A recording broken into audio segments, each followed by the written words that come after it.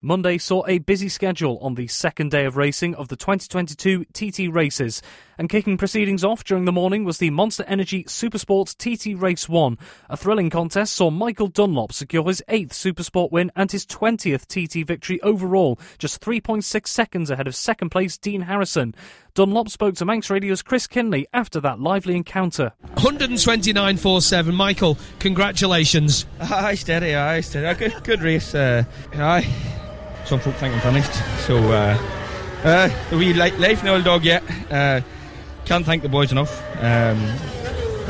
It's just the work that's gone in there, and it's been a tough week, hard week. We had to shift our 600 mechanic over to the big bike race, or to the big bike, and me and Susie's been looking after the 600 all week, and it's his first time looking after a bike at the TT, and it's good. Harrison, meanwhile, was delighted with gaining the second podium spot and says he was having to contend with an issue during the race. Right, never missed a beat then, it were absolutely singing. I was saying, lads, we had a fuel cap problem, and every time I hit the brakes I had fuel coming out and going up my face. I was like, coughing away. I'm almost high going round then with all the fuel I was getting in my face, but no, the bike never missed a beat. It was absolutely faultless, to be honest, so no, fair play to Michael. The ZX6 is going quite well. The R6 is very strong, we know that, so it's to get so close is a good start to the week with what we've just done. So the end of the race was red flagged due to an incident in the closing stages. TT organisers have since confirmed rider Davy Morgan has died following an incident on the final lap of the Supersport contest in the area of the 27th milestone on the mountain section of the course.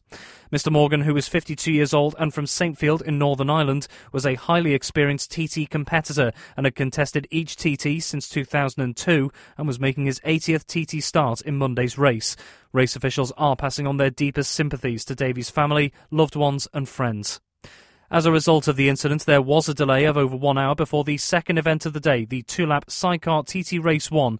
Once it did get underway, the imperious Ben and Tom Birchall, undefeated for several years on the TT course, took top spots come the checkered flag, and the Mansfield duo were ecstatic with the result. A race win will do me, that's what we needed. Yeah, I always find two laps tough, to be honest, and they were keeping me honest, you know. I was shoving on, and then I just thought, calm down and see what happens now. So, what a great day to be out there. The people are waving and fantastic. So, yeah, brilliant. So, the rest of the race, getting good boards, because like I said, it was Pete and it was Crowe. They were after you. Yeah, the guys are going good, aren't they? You know, they're going really good. Read my boards and just pushed on a bit and eased up a bit, pushed on a bit, and they were there. Fair play to them lads. I mean, second TT here and they're pushing me. It's fantastic. Just to click them 2 laps off clean and fast like that, I'm so happy. To get back to something like record pace, that's awesome as well. A massive thank you to all the team and all the lads this week. They've just been so good.